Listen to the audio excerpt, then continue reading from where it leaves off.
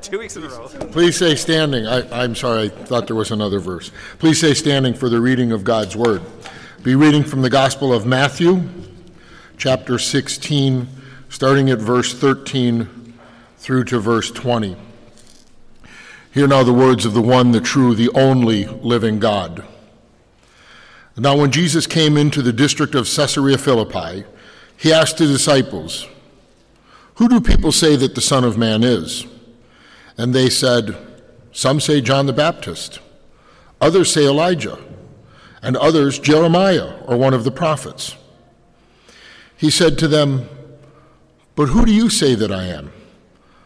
Simon Peter replied, You're the Christ, the Son of the living God." And Jesus answered him, "Blessed are you, Simon Bar-Jonah, for flesh and blood has not revealed this to you, but my Father who is in heaven. And I tell you, you are Peter, and on this rock I will build my church, and the gates of hell will not prevail against it.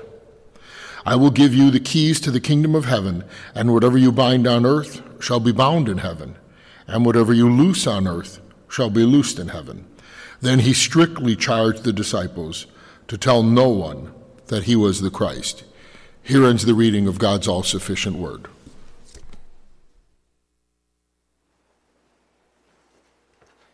You can be seated. We got to get that down, I guess. We got some work. I guess that's not the most important thing, but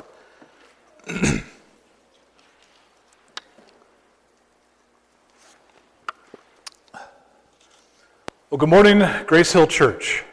It is good to be together. More than 180 years ago. Now, I think we sometimes, that's just a number. We don't really think about that too much. I've been reading a book this week, and it said that the average lifespan of a church is around 90 years in the United States. So we're double that. And 100 years ago, or 180 years ago, was actually before Wisconsin was even a state. 9 individuals planted a local church right here in the village of Merton. Though this church has encountered many changes over the years, there has remained one consistent theme throughout her long history, and that is the commitment to preserve and proclaim the gospel of Jesus Christ. As Grace Hill Church prepares to move forward into a new season, we want to pause and reflect on our past, not only as this local church, which for 180 years has been an example of God's faithfulness to generations of Christians living here in Merton, but we want to look beyond Merton and reflect on God's great kindness to preserve his universal church for over 2,000 years. So for the first 3 months of the year, we will be slowly working through separate statements from the Apostles' Creed, looking to the Scriptures to learn how these beliefs took shape, and to this day continues to inform how men and women should worship as Christ Church throughout the world. For those of you who are unfamiliar, the word creed simply comes from the Latin word credo, meaning I believe. Any church that gathers and worships has a belief. It is not a matter of whether a church has a creed or confession. The question is, are they the right beliefs, the right creed, the right confession of faith? One author said that while all Christians believe more than is contained in the Apostles' Creed, none can believe less. Christianity is not a belief in belief. It is a belief in a propositional truth, that Jesus is the Christ, the Son of God and Savior of sinners. We do not believe in a Christ of our imaginations, but in the Christ of Scripture, the Christ believed by every generation of true Christians. Confessing the creed together is also very countercultural. We seem to like to be individuals, right? But when we recite the creed, we are not just expressing our own views or own priorities. We are confessing the faith of the church. We allow our individual I to become part of the unified singular I of the body of Christ.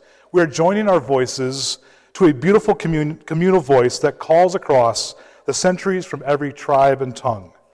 We locate ourselves as part of that community that transcends time and space.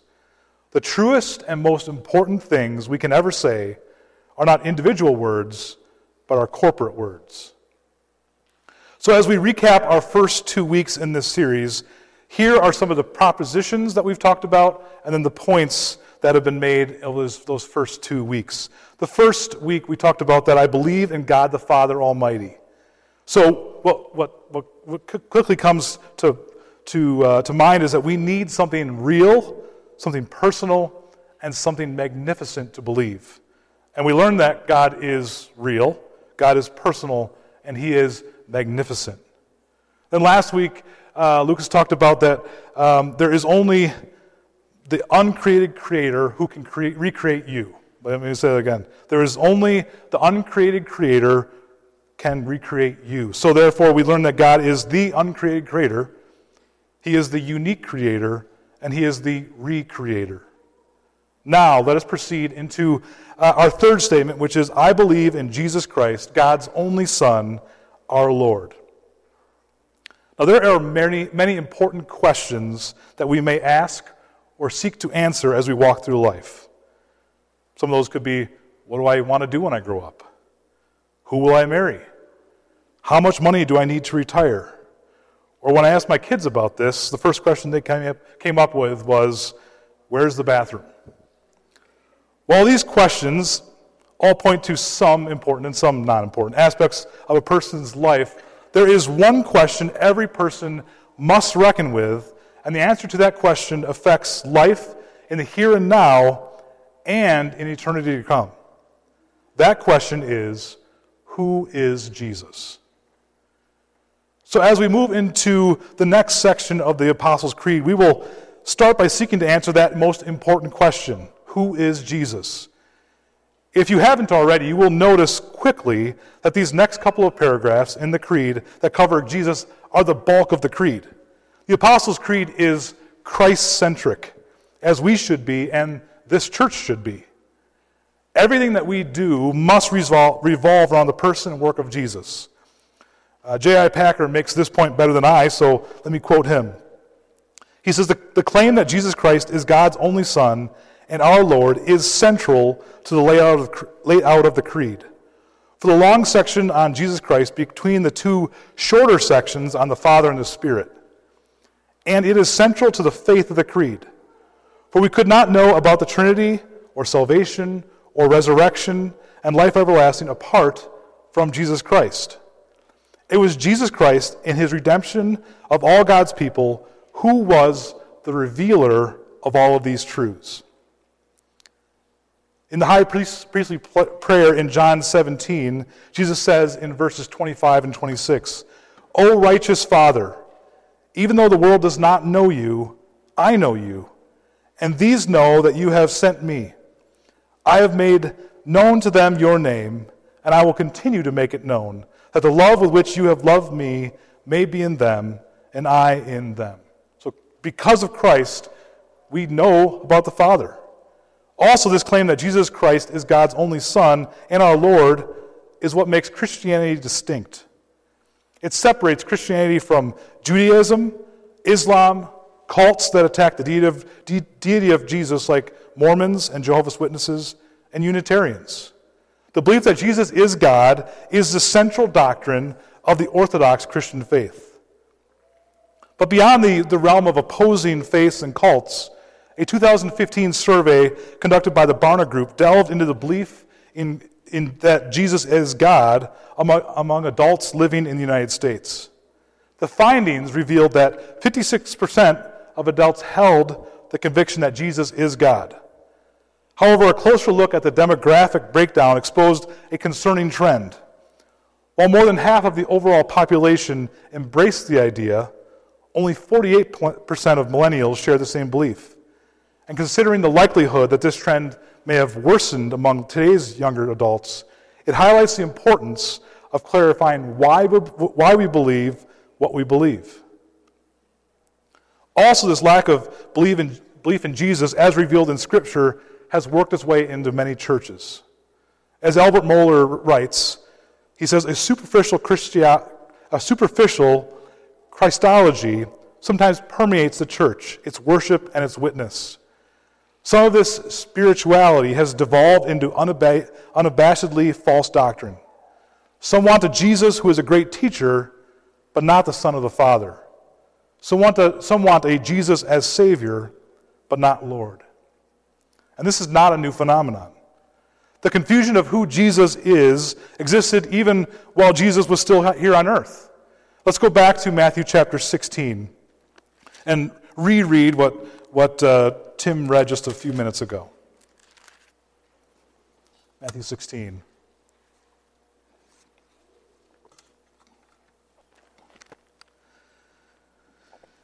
Starting in verse 13. And when Jesus came into the district of Caesarea Philippi, he asked his disciples, "Who do people say that the Son of Man is?" And they said, "Some say John the Baptist, others say Elijah, and others Jeremiah or one of the prophets." The crowds believed that Jesus was obviously a special man, but they were wrong in their assessment. They believed that he was a great prophet who spoke for God, but he was not God himself. They also believed that maybe Jesus was a great prophet who was leading the way to the Messiah, but he could not be the Messiah.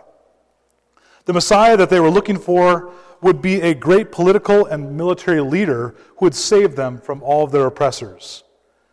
Then Jesus asked his disciples in verse 15, he said to them, "But who do you say I am?"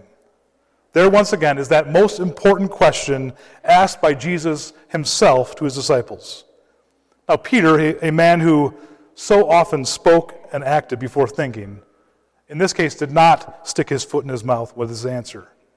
He replied, "You are the Christ, the Son of the living God." You are the Christ, the Son of the living God. And then in verse 17, and Jesus answered, "Blessed are you, Simon Bar-Jonah, for flesh and blood has not revealed this to you, but my Father who is in heaven."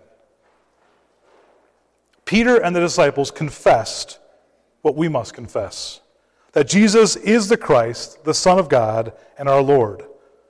Or as the Creed states, I believe in Jesus Christ, God's only Son, our Lord.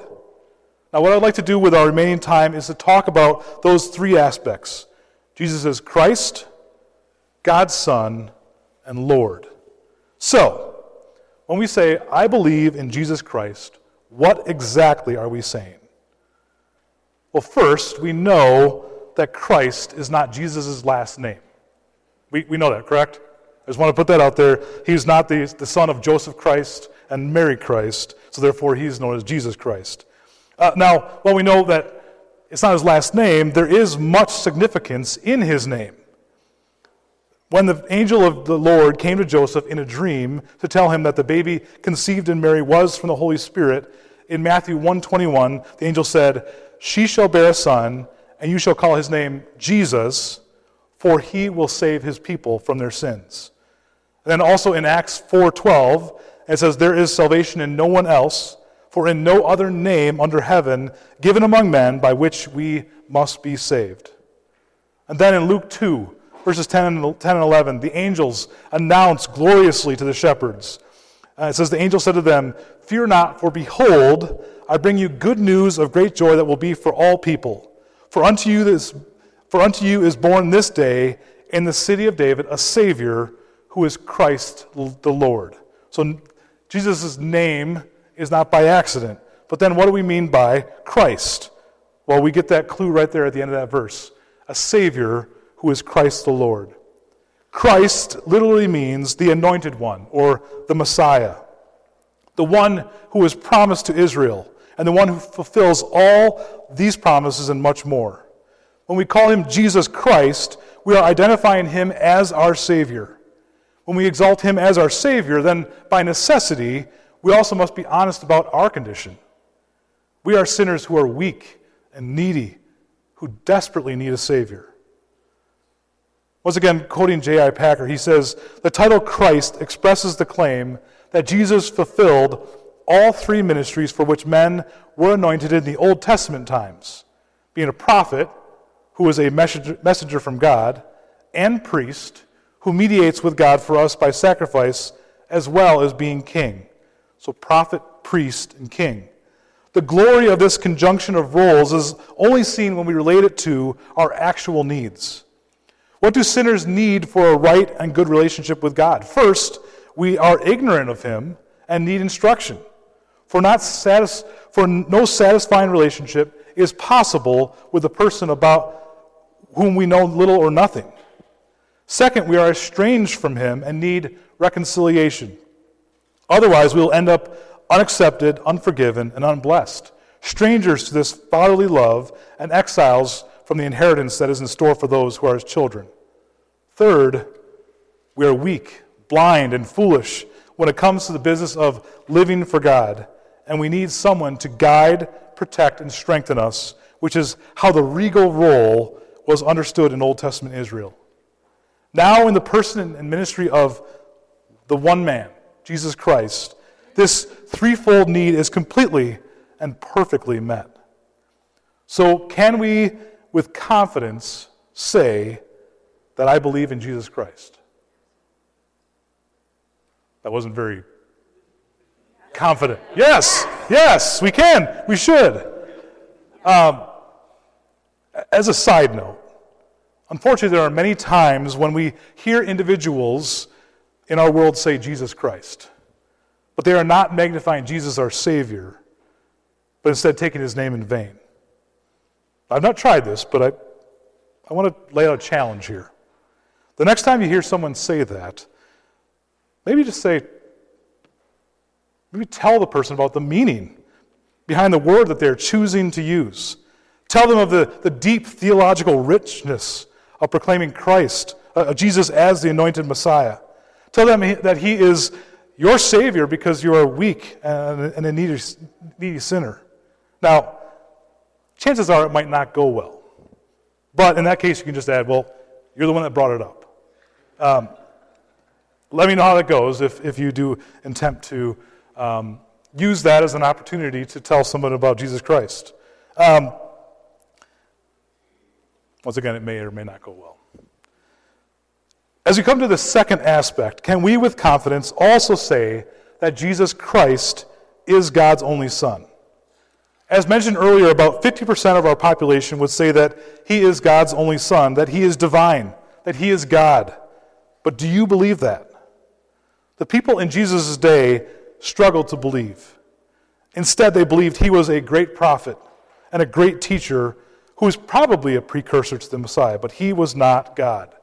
He was not Messiah.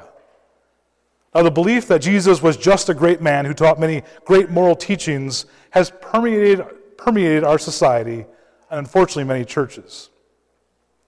Thomas Jefferson, one of our greatest founding fathers, is also one of the most famous individuals who loved Jesus' moral teachings, but did not believe He was divine. He did not believe in the Trinity. He did not believe in those irrational miracles, and especially that ridiculous resurrection that is clearly taught in the Gospels. So what he did is he created his own Bible. I'll use air quotes for Bible, where he decided to omit anything that he did not think could logically be explained. He omitted miracles. He omitted any reference to Jesus being the Messiah or God. And at the end of his book, Jesus was in the tomb, dead, and Jesus' disciples rolled a great stone to the door of the sepulchre and departed. That is the end of his book. He wrote in 1803 that to the corruptions of Christianity I am indeed opposed, but not to the genuine precepts of Jesus Himself. I am a Christian, in the only sense in which He wished anyone to be, sincerely attached to His doctrines in preference to others, ascribing to Himself every human excellence and believing He never claimed any other. So Thomas Jefferson believed that Jesus never claimed to be God, but his followers invented that belief after He died. The Jesus of Thomas Jefferson's own creation was not God, but a mere great man who taught great things. Now, there are many before Thomas Jefferson and there are many after Thomas Jefferson that have also chosen to believe in a Jesus that fits their narrative. Is that something that we are free to do? Are we free to decide for ourselves who Jesus is? Good. I see some head shaking no. C.S. Lewis, the great author and theologian, did not originate the idea of the trilemma. I'll talk a little bit more about that in a bit. But his thoughts on this debate are probably the most famous. He wrote this in Mere Christianity. I am trying here to prevent anyone saying the really foolish thing that people often say about him. I am ready to accept Jesus as a great moral teacher, but I don't accept his claim to be God. That is the one thing we must not say. A man who is merely a man and said the sort of things Jesus said would not be a great moral teacher. He would either be a lunatic on a level with a man who says he's a poached egg, or else he would be the devil of hell. You must make your choice. Either this man was and is the Son of God, or else a madman or something worse. You can shut him up for a fool, you can spit at him and kill him as a demon, or you can fall at his feet and call him Lord and God. But let us not come with any patronizing nonsense about his being a great human teacher. He has not left that open to us. He did not intend to. Nor it seems to me obvious that he was neither a lunatic nor a fiend, and consequently, however strange or terrifying or unlikely it may seem, I have to accept the view that he was and is God. The trilemma is that if Jesus is not God, then he is either a lunatic or a liar, or he is a legend of other people's invention. The question is, what does the Bible say about Jesus? Does he claim to be God?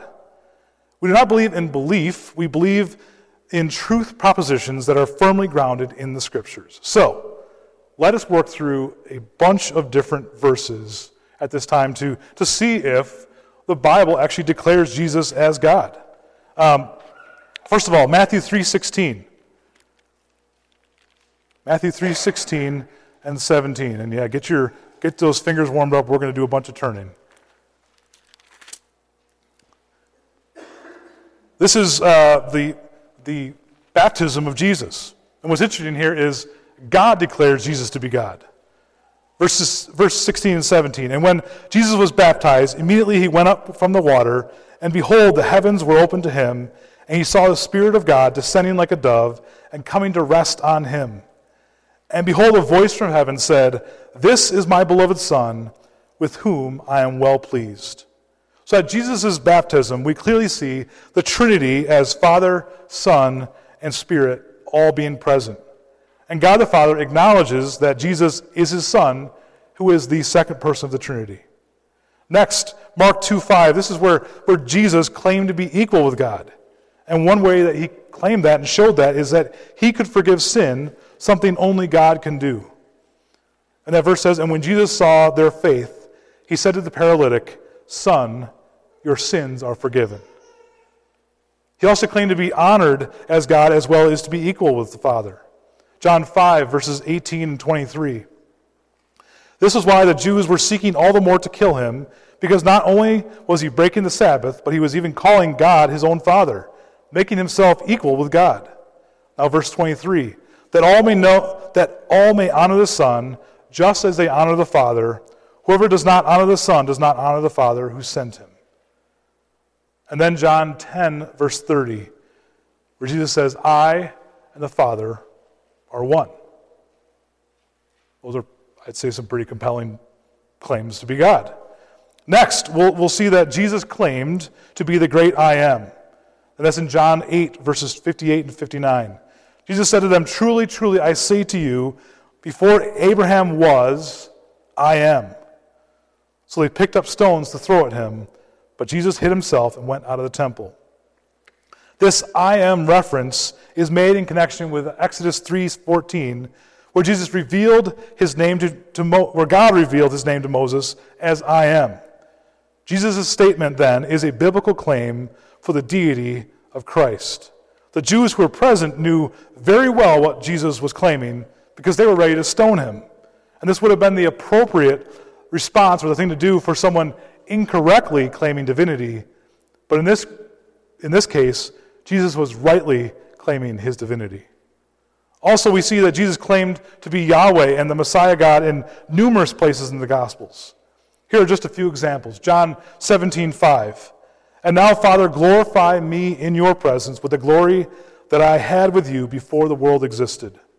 John 8:12 through 19, it says, again, Jesus spoke to them saying, I am the light of the world. Whoever follows me will not walk in darkness, but will have the light of life.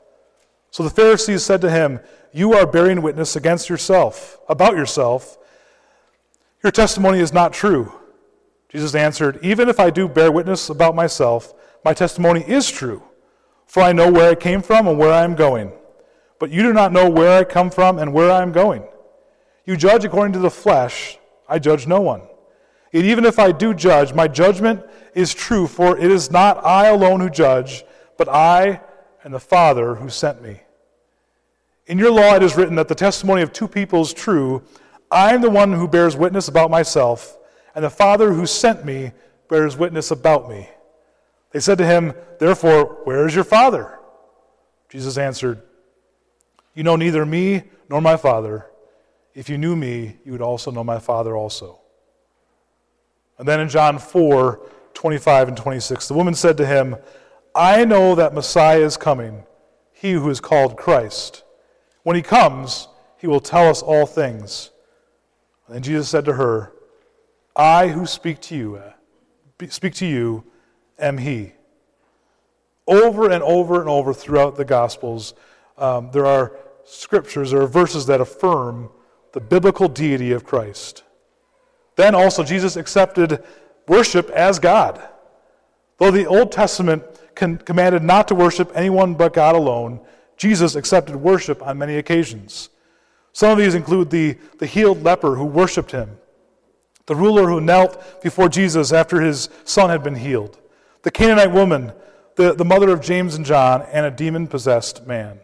All of these worship Jesus as God, and Jesus rightly accepted that worship. And then we see that Jesus' followers recognize Jesus as God.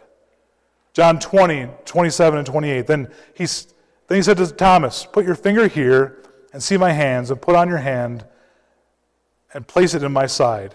Do not disbelieve, but believe. Thomas answered him, my Lord and my God. John 4:42, they said to the woman, it is no longer because of what you said that we believe, for we have heard for ourselves, and we know that this indeed is the Savior of the world. And then Matthew 28, verses 16 through 20, which is the Great Commission. We think of it as the go, therefore, make disciples, and that's good. But as we read through this again, think about the things that it says about the deity of Christ.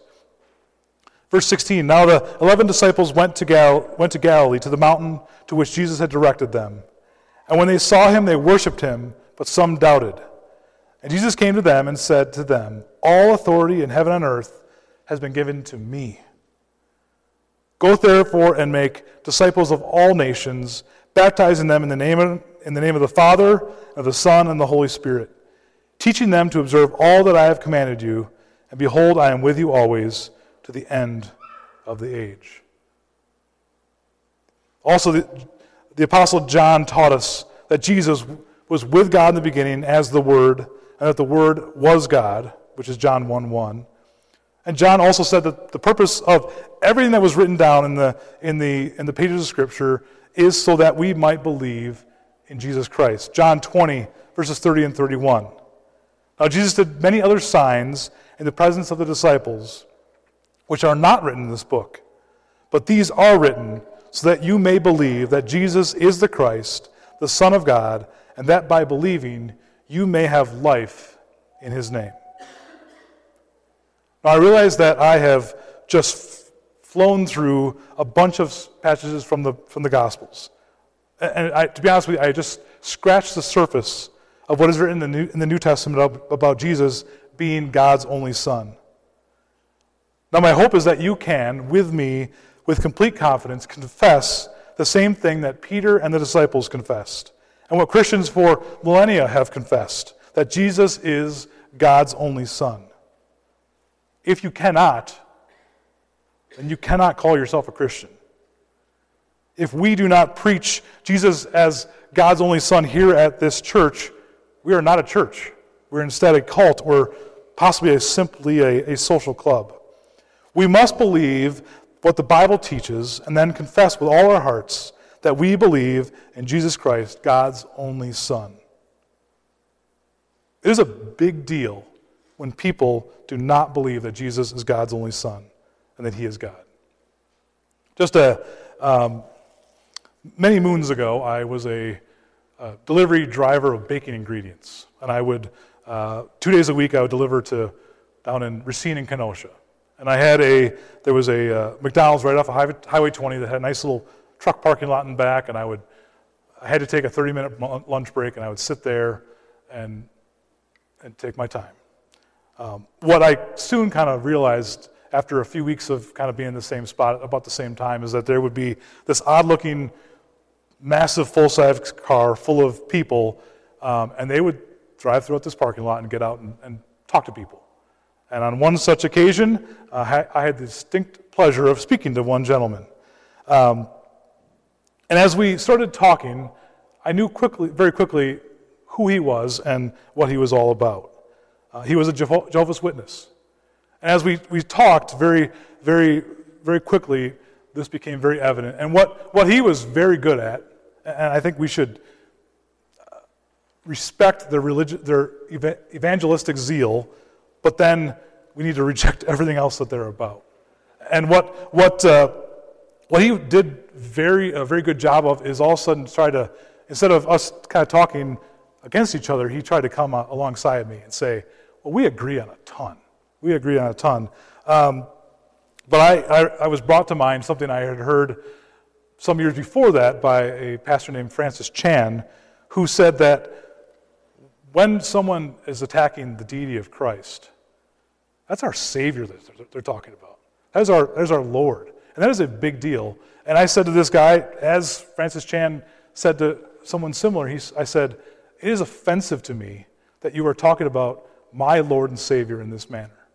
Jesus is God, that is revealed to me throughout Scripture. And at that point, this gentleman's mood very much changed. And I prayed for him right there, asking that God would reveal himself as he does in Scripture to this man. And he got out of there as quickly as he possibly could. But it is a big deal when someone denies the deity of Christ. Jesus is God's only Son. He is eternally begotten. He is not created. He has always been. If he was created at the point of his incarnation, how could he have been sent? Jesus is God, and that is something that we must confess with 100% certainty. Lastly, I want to talk about the belief that Jesus is our Lord. Once again, J.I. Packer, he said, if Jesus is God the Son, our co-creator, and is also Christ, the anointed Savior King, now risen from death and reigning, sitting, as the Creed puts it, on the right hand of the Father, of God the Father Almighty, in the place of authority and power, then he has the right to rule us, and we have no right to resist his claim. Now, some people want to talk about Jesus as their Savior, but not Jesus as their Lord. A Lord has authority. A Lord has power over his subjects in their lives. We feel like we should have autonomy, correct? And freedom to do whatever we want. We don't feel like we need anything and we can take care of ourselves. But the reality is that we do have great needs, and we can't take care of those needs ourselves. We need a Savior. We need God's Son, Jesus, to provide a way of salvation. Turn to Philippians chapter 2. Philippians 2.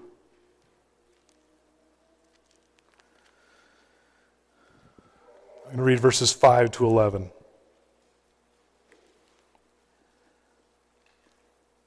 Have this mind among yourselves, which is yours in Christ Jesus, who, though he was in the form of God, did not count equality with God a thing to be grasped, but emptied himself by taking the form of a servant, being born in the likeness of men, And being found in human form, he humbled himself by becoming obedient to the point of death, even death on a cross.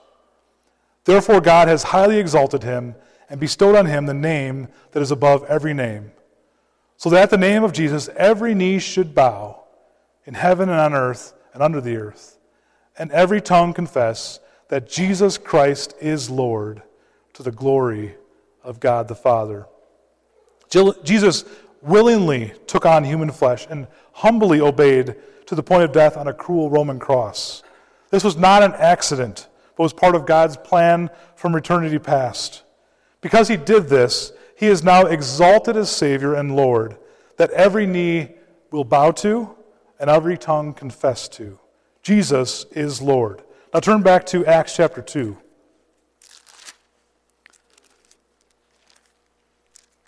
Acts 2. I will start reading in verse 23, and there's a lot here. There's no good place to jump in, so let's just read a pretty good portion here. Acts 2, verse 23.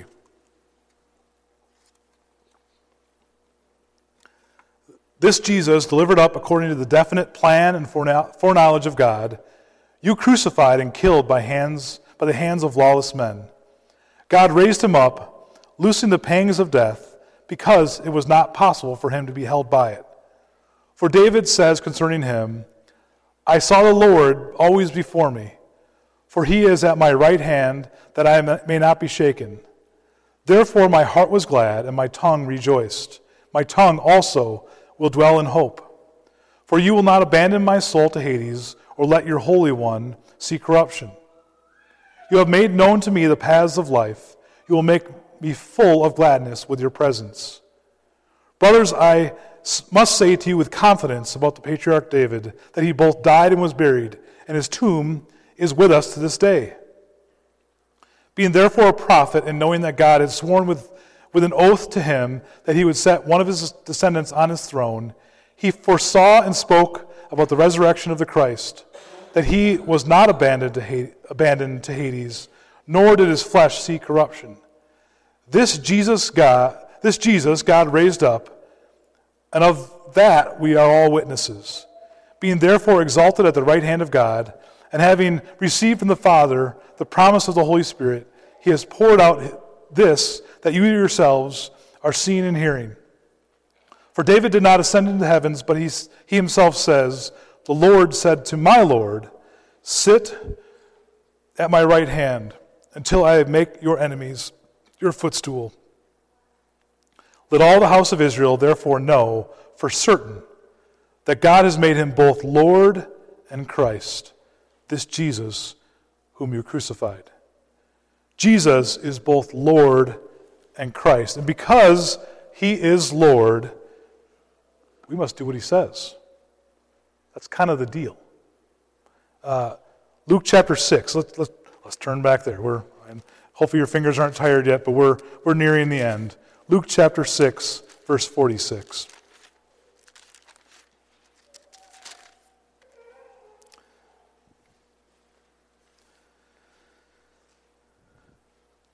This is Jesus speaking. He says, and why do you call me Lord, Lord, and not do what I tell you? It's quite the question, isn't it? And then as he did so much during his time here on earth, he used a story to then cement what he was actually saying. He says, everyone who comes to me and hears my words and does them, I will show you what he is like. He is like a man building a house who dug deep and laid the foundation on the rock. And when a flood rose, the stream broke against that house and could not shake it, because it had been well built. But the one who hears and does not do them is like a man who built a house on the ground without a foundation. When the stream broke against it, immediately it fell, and the ruin of the house was great. So if we say that Jesus is Lord of our life, then we must follow his commands. Doing so will anchor us in Christ during the storms of life which will come. If we fail to do what he says, and we fail to anchor ourselves in the rock of Christ, then we will be swept away. So how do you answer the question, who is Jesus? People of all times have struggled with this question when they have strayed from the truth of God's word and have tried to define Jesus based upon what they want to believe. But the Bible has given us so much to correctly answer this question. And as we continue to work through the Apostles' Creed, we will learn much more about Jesus. It is my hope and my prayer that after today, you can, without hesitation and with excitement, confess with Peter, the disciples, and countless other saints that I believe in Jesus Christ, God's only Son, our Lord. Let's pray.